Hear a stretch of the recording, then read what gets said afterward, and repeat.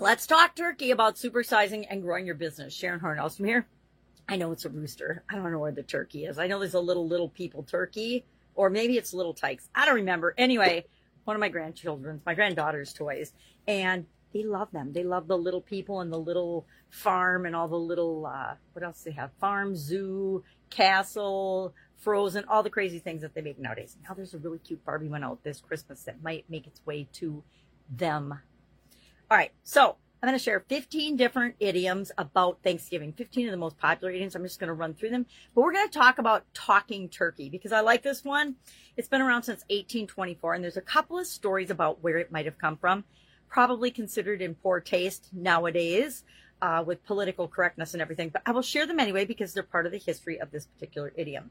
So in 1824, it meant to discuss something pleasantly, like if you're sitting around the table and having Thanksgiving, you're talking about how delicious and wonderful the food is, or the bird is, in particular, the turkey, if you're talking turkey. That could be one place that it came from. And then over time, it meant to talk about something in a direct and frank way, in a frank manner. So you just tell it like you see it, which may or may not be true, right? We all share our opinions, and sometimes we think they're facts, but they're just our opinions. So talking turkey might have come as a joke about a Native American hunter and a pilgrim type hunter that were out hunting for turkey, and they got turkey and buzzards, and the pilgrim hunter tried to get the Native American hunter to take the buzzards instead of the turkeys. And he said something, the Native American said something to the effect of, hey, you're not talking turkey to me because I'm not taking the buzzards. I want turkeys too, because turkeys, of course, taste better than buzzards. Now, it could have been from that or about pleasant conversation around the Thanksgiving table. Nobody's really sure. It's not clearly documented. But what does it mean for us as we're building and growing and supersizing our business? It means that we usually get further if we're open, honest, and frank in our conversations, right? And in our communication. If we are trying to manipulate or trick or connive or anything like that in our communication, it shows through. People know if we're sincerely communicating or if we're trying to get them to do something that we want them to do that maybe good for them, but it's probably more in our best interest than it is in theirs. People can see through that. We show everyone exactly who we are, whether we believe it or not, whether we know it or not.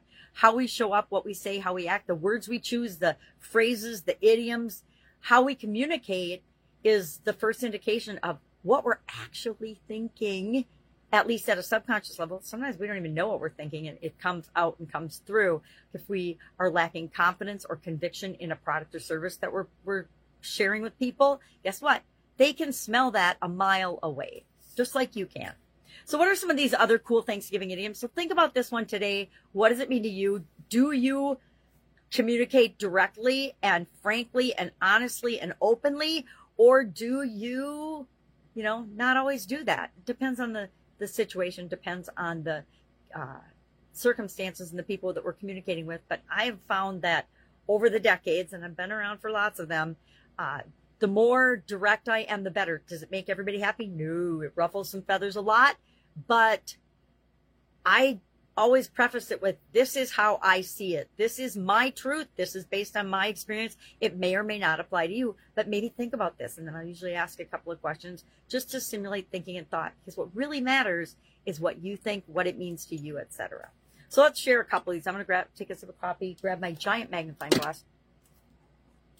I always like these lists of idioms because it gets me thinking about what ones really hit me as something positive that I want to use and share or think about when it comes to growing and building and supersizing my business. So I'm stuffed, or I can't read the other one. Gobble up, talk turkey, of course. Eat like a bird, stuffed shirt, hot potato, as easy as pie, the gravy train, a blessing in disguise, a mixed blessing, count your blessings, food coma, probably going to be in one of those today. Going cold turkey, definitely done that in different areas and aspects of my life. Eyes bigger than your stomach, almost every Thanksgiving, right? At least for me. And the rest is gravy. I think we've talked about probably all of these over the course of the last 5 years as we've been discussing business idioms. If not, if there's one you want to know the history of, if it's available, of course, because some of them, it's just almost impossible to discern the history of where they actually came from, just because it's not well documented. Idioms are like slang to me in that we use them in our language and they mean something different than the words themselves, which makes them even trickier than slang, because usually you can find slang in a slang dictionary or something.